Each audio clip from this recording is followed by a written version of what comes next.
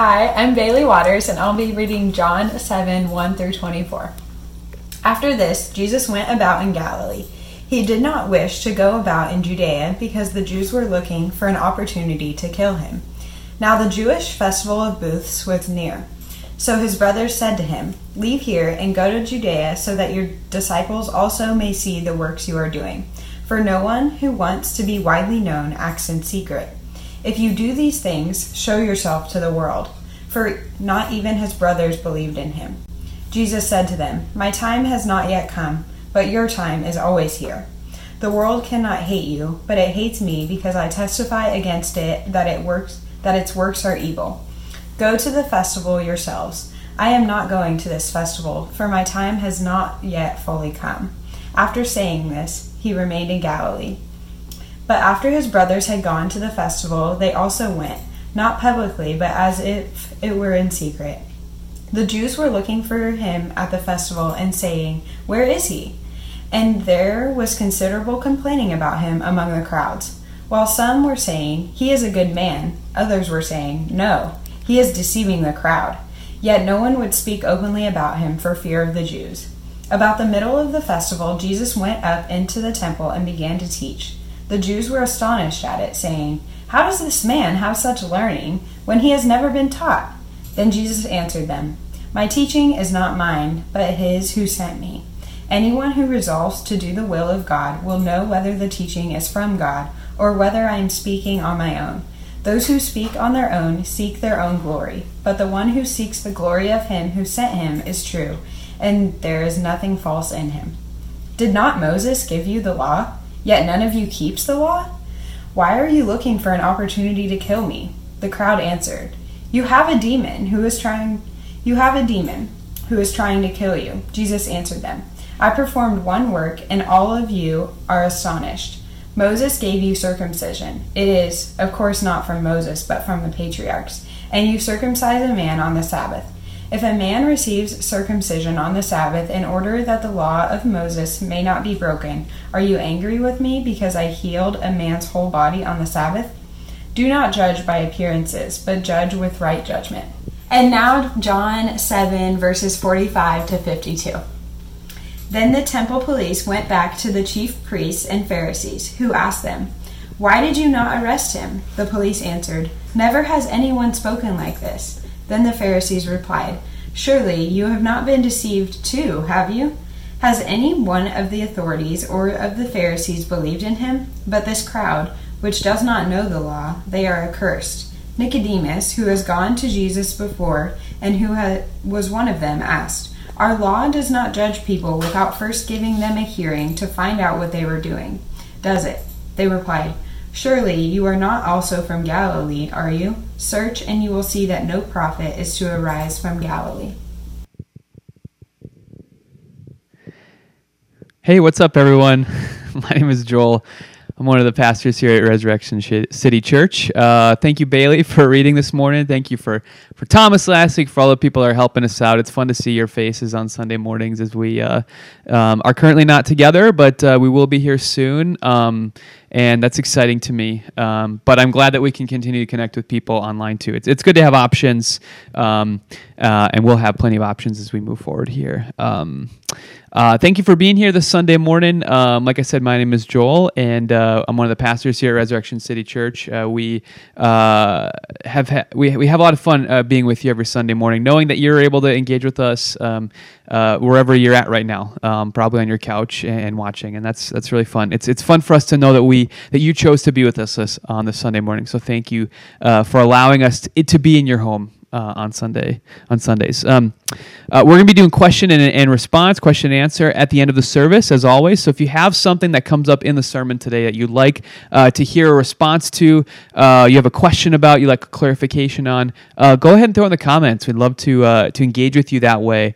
I think it's a really fun and unique thing about us being online, and a way for us to connect, even though we're not together currently. So if you weren't here last week, we just started a new series or mini-series within the book of John, and we're calling it Devil's Advocate. And what we're doing is we're talking about what it looks like or how we respond to opposition to Jesus coming. And we see this happen in the book of John to Jesus himself, and we experience it as well in our own day. And so what we're doing is we're looking at what happens when Jesus encounters opposition and how that sort of compares to or gets onto the map of opposition that we experience today to the gospel, to Jesus. And we just kind of talk about the response that Jesus gives and how that's a response for us as well to opposition. So if you'd like some more, a better picture of that, we kind of go more into depth on what it looks like of sort of the crashing together of these two kingdoms in last week's sermon. So if you didn't get a chance to see that, I encourage you to go and check that out again. We have it on YouTube.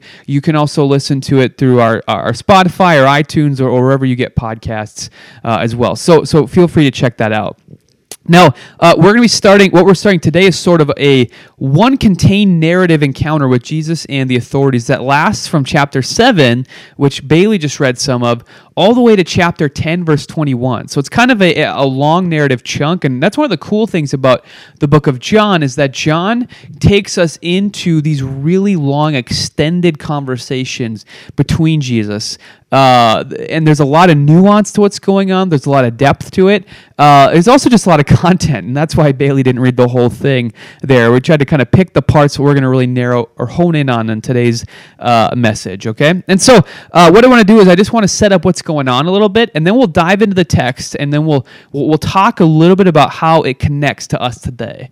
Okay, so in John 7, verses 6 and 10, we find that Jesus and his brothers are talking to him about going to this festival, and they're a little bit like, dude, if you're so great, why don't you go reveal to everyone who you are? You've been kind of cryptic up to this point about your messiahship, but why don't you go and actually like get this started? We don't know why you're just kind of going around and talking when you could be doing something. And the festival is the perfect way or the perfect place to go do that. And we'll talk about in just a second here why that is. But Jesus' response to them is that my time is not yet here. For you, any time will do. Listen, for you guys, you can go do whatever you want at any time. But what I'm doing is something different, and I can't just go and do it at any time. And we'll see why here in just a second. However, after his brothers had left for the festival, he went also, but not publicly, but in secret. So we do see that he decides to go, but he's doing it secretly. Now, why is the case? Why is it not the right time for Jesus to fully reveal his messiahship? Why, when he does go to the festival, does he choose to go secretly? And I think when we read through the Gospels sometimes, when we read Jesus in his comments, we read him like a walking, talking fortune cookie. We read him as this aloof sort of head in the clouds, revealing to us these sort of above our heads spiritual like comments that don't make sense to us, but we just kind of read it and we're like, well, this probably like seems really spiritual or whatever. But Jesus kind of just seems like he's hard to understand. And I think what we don't realize is actually Jesus is a really shrewd and strategic and even politically mindful in terms of what he's doing. He's very aware of the social environment of his day. And so when he chooses to wait, it's not just sort of like some object lesson for us about how God does things at his own time, although that is very much true. And God has plans and timing to what he does, and so it's incumbent on us not to try to rush him, or not to think we can rush him at least. But he's thinking through the situation in a very practical sense, and he's aware that people there already want to seize him and make him king, and he's not ready for that. Now he will be in John 12. That's when Jesus shows up, coming into Jerusalem, riding on a donkey. This triumphal entry. This is what we celebrate as Christians on Palm Sunday. Is Jesus showing up to Jerusalem in the sort of like, okay, we're doing this this messiahship thing. I'm not really hiding it anymore. I'm willing for people to celebrate me as such. But Jesus is not ready for that right now because he knows the timing is not right and people are going to seize him for the wrong reasons. And he wants it to happen on his own terms and in his timing. Now, why is he careful with this festival? There's actually some, again, really practical reasons why this festival, he wants to show up to it secretly. think about it like this. This is a festival where Israel is celebrating their freedom. And all these festivals they're celebrating their freedom. Now, Israel at the time is an oppressed people group. They're living under the thumb of the Roman Empire, and they've been living under the thumb of empires for the last 400 plus years. Okay, this is becoming something that is weighing on them, pressuring them, and the Jewish people are ripe for revolution at this time. And so when you have all these people together celebrating in one place, celebrating their freedom, and a lot of them are young men, it's kind of a recipe for revolt. And actually, we know that several revolts or insurrections took place during festival times. We know that from other documents outside the New Testament. So Jesus wants to go to this festival of tabernacles, but he doesn't want to go there with the assumption that everyone else has, that everyone is buzzing about right now, that this king is showing up, and he's ready for us to grab him and make him king and get this whole thing started. That's what people want. And Jesus is, first of all, he doesn't want to do his messiahship thing that way. And second of all, he doesn't want to do it at this time yet. Now, he's also aware that these Jewish leaders are waiting on him, perhaps to arrest him. And so there's all this political tension that's going on. And the cool thing about this passage is we finally get a chance to talk about the boogeyman in the Gospels, the people who are always showing up, that we're always kind of talking about. Everyone is like aware of these guys, it seems like, the Pharisees. So I actually want to dive into what the Pharisees are a little bit today, because we're going to be talking about what's going on with them and how that maps onto sort of opposition to Jesus in the present today. So in sort of common Christian thinking, I think most of us have grown up thinking that the Pharisees are this sort of thought police who want to go around and make people try to earn their way to getting to heaven someday. And they do it by putting a bunch of laws on people and telling people these are the laws you got to follow to get there. Now, there's some parts of this that are true and helpful, but there are other parts of it that are just really bad history, okay? So let me explain who the Pharisees actually were, at least as far as we can tell. And this both comes from what we read in the New Testament and what we read outside of it. So you should think of the Pharisees as a sort of like grassroots political pressure group, kind of like maybe the Tea Party or like some of the radical left groups that are out there trying to kind of pressure those in power to get across a certain agenda, to sort of get a certain agenda or policy pushed through for a specific reason. So they're not actually officially part of the political or religious structure, but they're trying to put pressure on those people who are in those places to sort of get, again, their agenda through. Now, some Pharisees are in these roles, but they're not necessarily all in it. In fact, most probably aren't. So you can kind of think of it like, you know, there are Tea Party candidates in Congress, but the Tea Party is something that exists outside of the government. It's not an official government entity, and they're trying to influence those official government entities, okay? And so this caused them to clash with people in power often, and they do this with the chief priests, actually. You'll see the chief priests talked about in the Gospels, and you'll see the Pharisees talked about in the Gospels. They're not the same people. There might be a little bit of crossover, but these people actually did not really get along very well. They were like Democrats and Republicans. They're always butting heads with one another. And so the Pharisees don't actually have a lot of actual official political power. What they do seem to have, though, and we see this in the Gospels for sure, and then outside of it as well, is that they seem to have influence power because they were very popular among the people. And that gave them a certain amount of power and reason to listen to what they had to say by those who actually were in power. Now, what was their agenda? What was their sort of ideology? What is it that they're pressuring those in power to sort of do? And sometimes it's kind of hard to tell specifically what it was, but it seems like that in their mind they think God wants purity, not just in the temple. Okay, the temple is this place that is completely pure, completely sanctified, made holy for God. But what's going on in the temple, though, we need to bring that outside of the temple into the life of all of Israel and to purify everything in Israel. And purity comes from a sort of litigious cleansing of everything, sort of looking at everything we do and asking, how can we make this pure? And if we vocally enforce this purity on people, maybe through legislation, maybe through going around kind of spreading our message, then we believe that God is going to act and liberate us. He's going to bring his kingdom. He's going to throw off the pagan oppression that we're all facing, and he's going to act like he did when we were in slavery in Egypt, when he set us free and when he made us his own people. He's going to do that again if we can enforce this purity and bring about change in the world. And so they're trying to enforce those people in power to do legal stuff to sort of bring the purity out to all the people that is in the temple. Now, like with all groups, you actually had moderate and extreme versions or wings of the Pharisaical party, if we want to call it that we know of. But this is largely their agenda.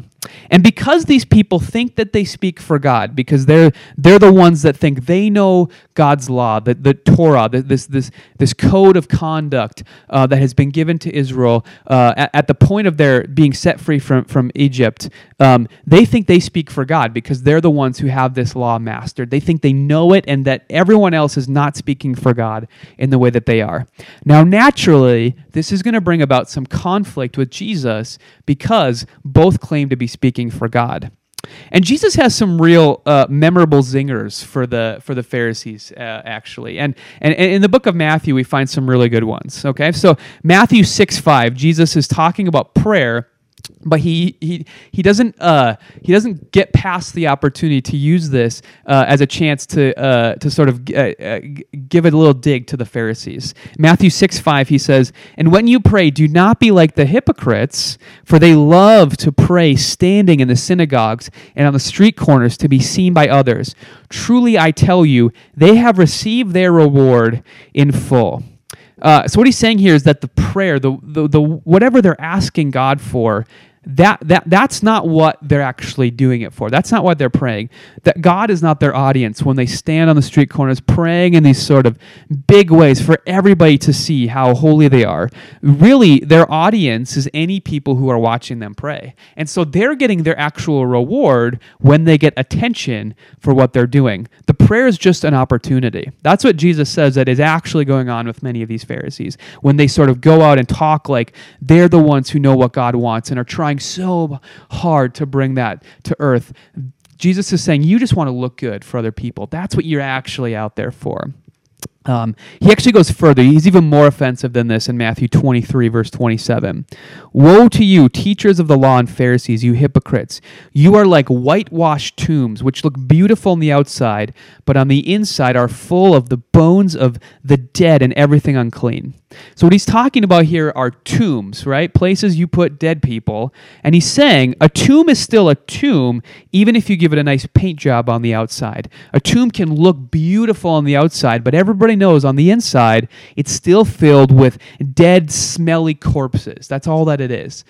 Dust and bones, and it's disgusting when you get inside and actually see what's going on. Jesus is saying, you Pharisees have crafted your image. You have a great PR people. You really know what you're doing on social media to put together this sort of perfect image of yourselves. But really, that's all you are, is what people see on the outside. On the inside, there's no life in you. And no amount of having it put together on the outside can spark life in something that is actually dead on the inside. And so what we encounter in the Pharisees is what we might call legalism or moralism. It looks good on the outside because that is where all the attention is at. But on the inside, there's nothing there. And this is the trap of what we could call Pharisaism or moralism. If we scrub everything up on the outside, it doesn't matter what's going on under the hood. And we think that we can trick God into making him think that we're pure and responding because of that, rewarding us for our purity, getting him to do what we want because we're so great. And this is not just a problem in Jesus' day. We face the same thing today. And that's the opposition I want to talk about today. Remember, with each of these devil's advocate sermons, we're going to be talking about a certain opposition that Jesus encounters that is still an opposition for us. And the opposition today is what I want to call the new moralism, the new version of this that we face today in our present world. Now, I think there's a lot of people out there who would say we live in a world that is totally amoral, that is like has no care in the world for morals. It just wants to go out and do whatever it wants to kind of live according to its own lies, to be very licentious and free. And I think that's true to a degree, but if you really stop and look at it, we are just as moralistic as ever today.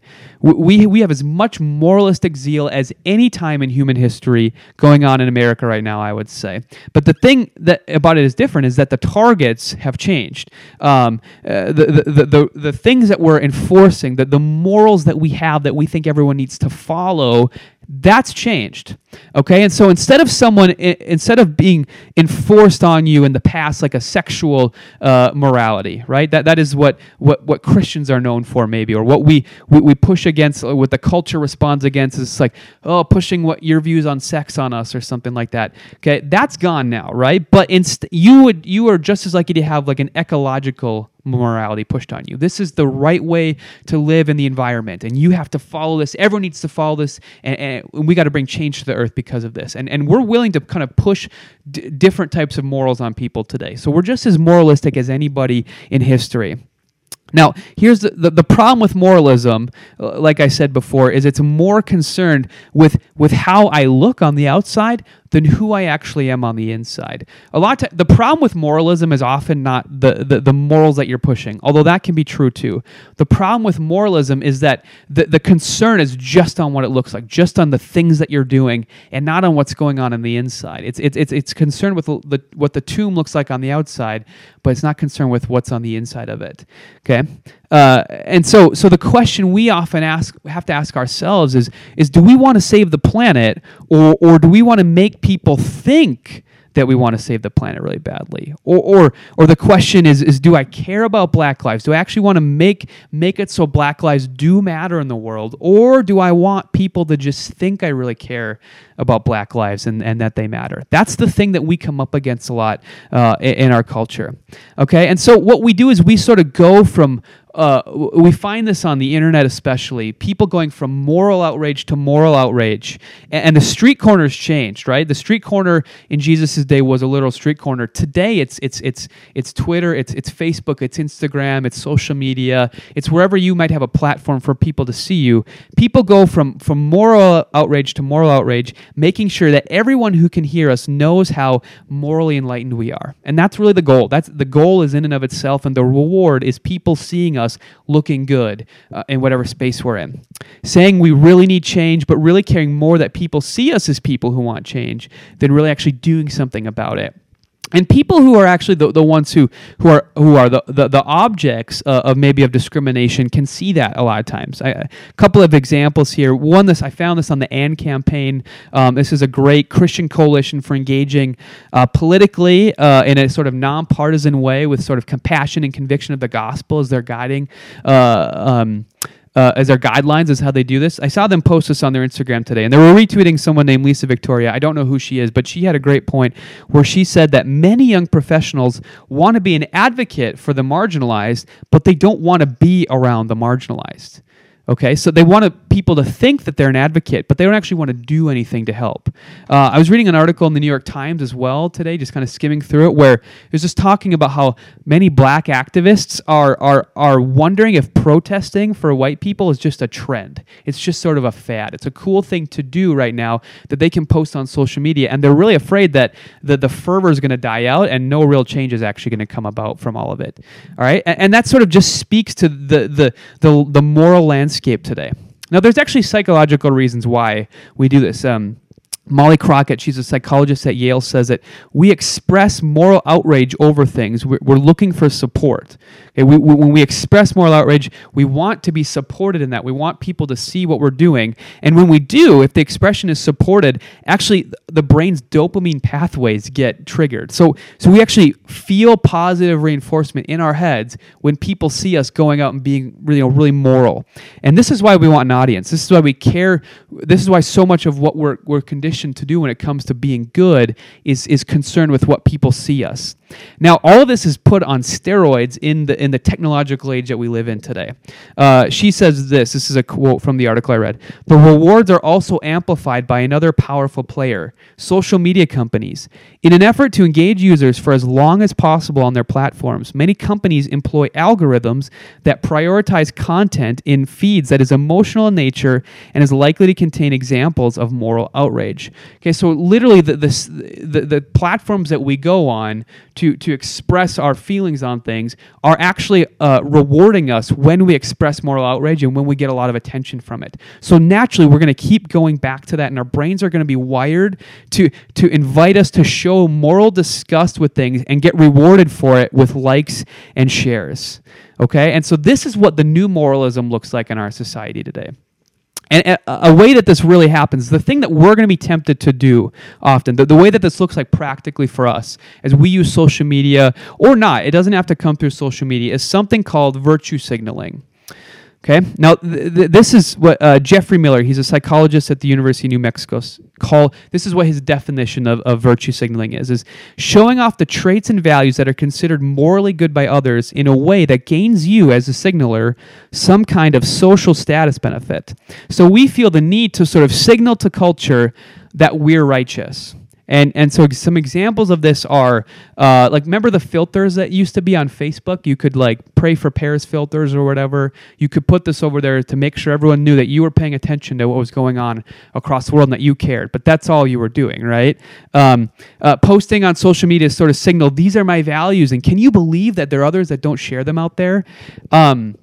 Yard signs. This is actually apparently a Minnesota thing. I was talking to someone recently who had moved to Minnesota recently. He was like, I'm surprised. Where do these yard signs come from? Why do people put these in their yard? But you know what I'm talking about. You see yard signs that people put up to sort of signal to you, this is what we care about at this house, whatever it is, right? And there are all sorts of different things you can put out there. But what we're doing is we're trying to let everybody else around us know, hey, we're one of the good guys because we're showing it to you.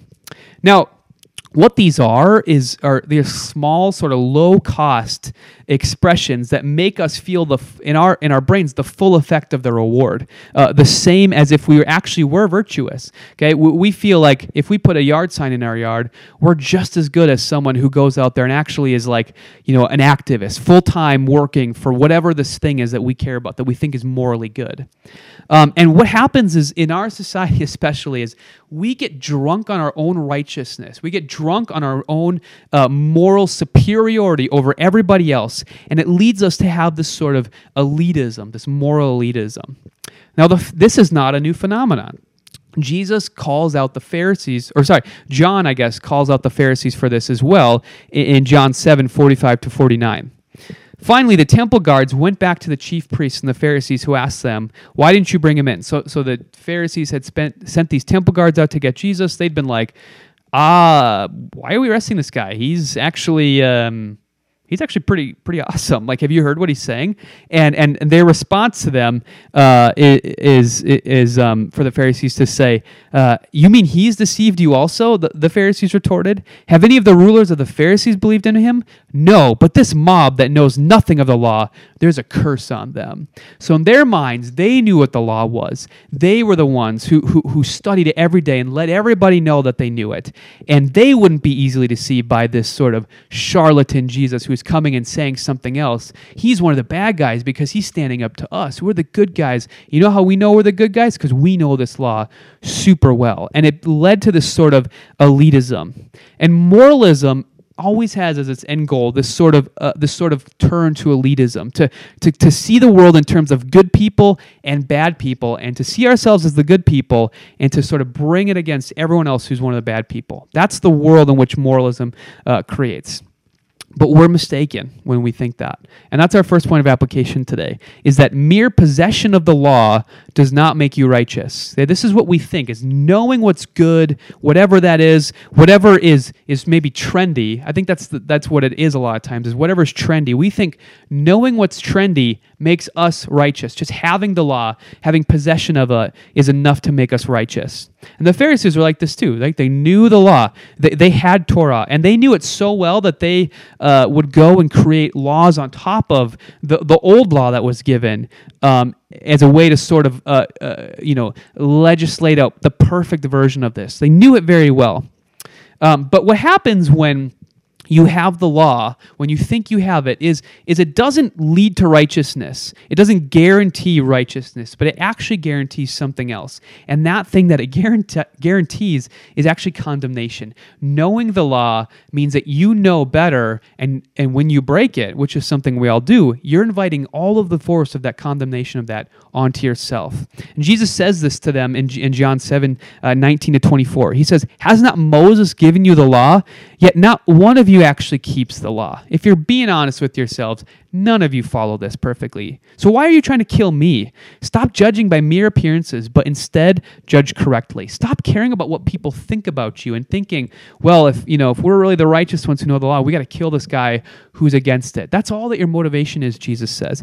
Actually, what you find is that you are condemned by your own law, by your need to sort of enforce this. You become a transgressor of it yourself. You will find this when you think that owning the law will give you righteousness. The more you know it, the more you realize you don't stand up to it. You will find that you are not actually woke enough. You are not actually committed enough to social justice. You will see all the ways in which you fail that.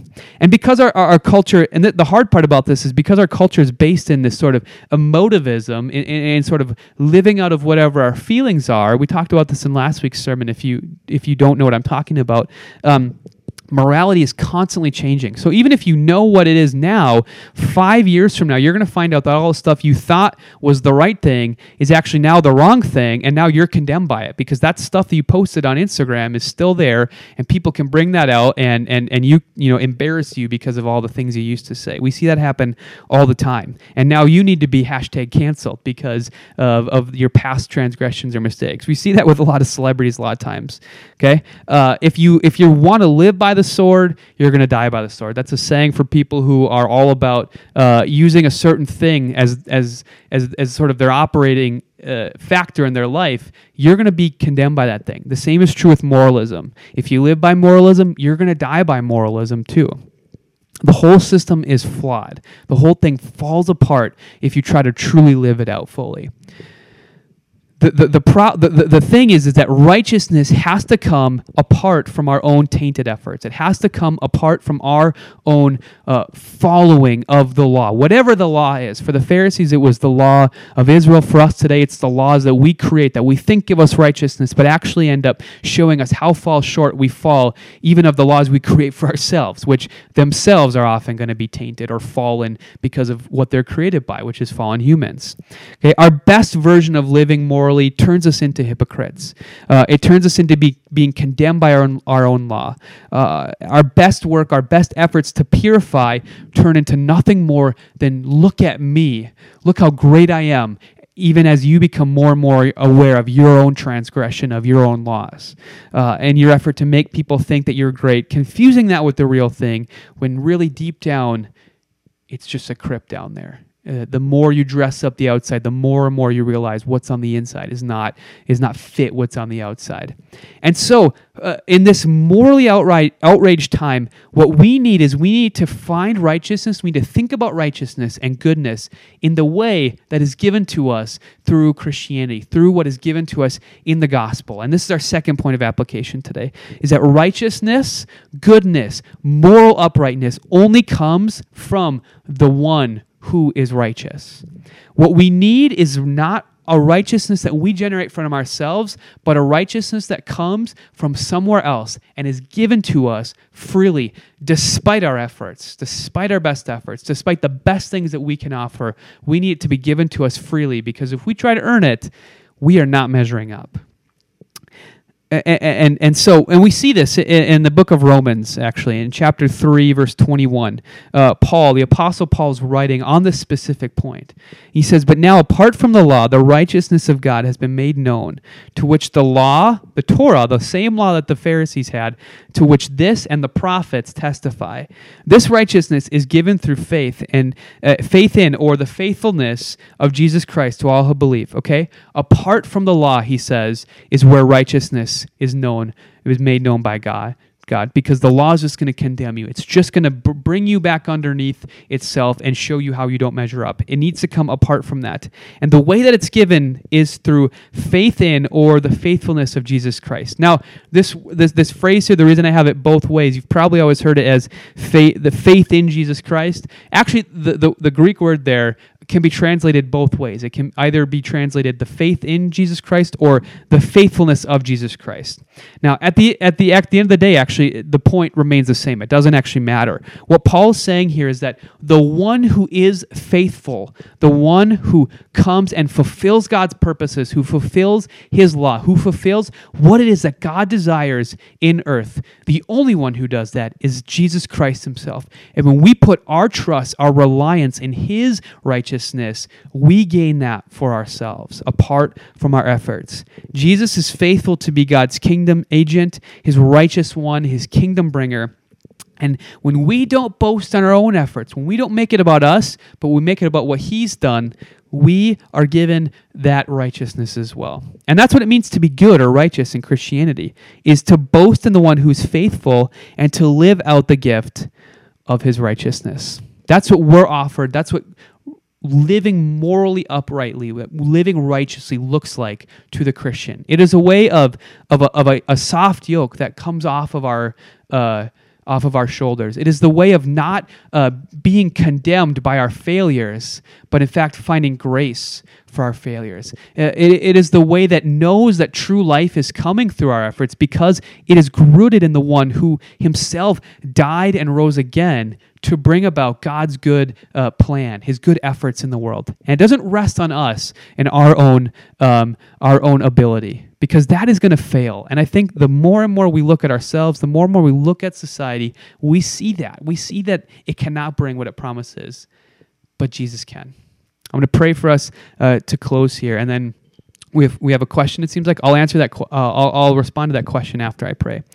Lord, we thank you that you care about righteousness, Lord, just as much as anybody here on earth does, Lord. You care about it, but you don't expect us to bring it on our own. You understand that we will fail because of sin to bring about the righteousness that is needed to truly change the world. And we thank you that we can find our righteousness in your Son, given to us freely, a burden that we do not have to carry, but one that sets us free to actually live out the righteousness that is given to us. I pray that that would be our mindset, that would be our goal, our desire, Lord, in everything that we walk through, Lord. As we walk through these sort of morally uncharted territory, this time of intense outrage and true focus on injustice in the world, Lord, that we would find righteousness in you and not be tempted to try to find it in our own efforts, God. We pray for this in the name of the one who is faithful, Jesus. Amen. All right, so we have a question. Yes, our question is, do you think it's okay, so this is in regards to kind of some of the advocacy work and different things, so do you think it's okay to fake it until you become it? For example, you start advocating for a cause you believe in until your heart and your actions change. Or do you think that your heart has to be changed first? Yeah, that's a good question. I think that there is a sense in which we... So I'm going to get a little wonky right now. There's different types of ethics that, like, different types of ethical systems in the world. And I think I personally am what I would call a virtue ethicist. I'm a big fan of virtue ethics. Now, virtue ethics, it says we put practices on ourselves that sort of create in us that we sort of become what we practice. And we see this is true in all sorts of things. You get better at sports by practicing the thing over and over and over again. You become a better musician by practicing over and over again.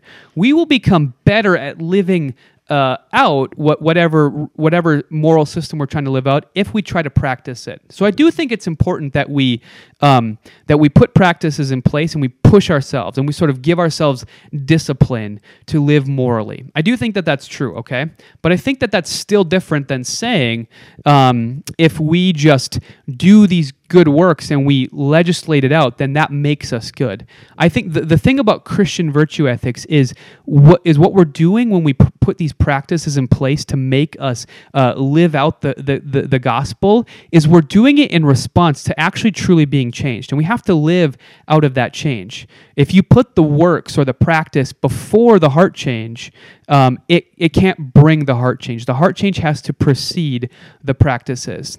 But I do still think, I think sometimes we can hear this message of righteousness not coming from ourselves but from God, and we can think, cool, I don't have to do anything now, and I'm just good. That's what Christianity is I just, have faith in Jesus, and I can do whatever the heck I want. And that's not what Christianity is. Christianity is we are made new in our hearts. God changes us. Jesus grips our hearts. He makes us new on the inside. He takes...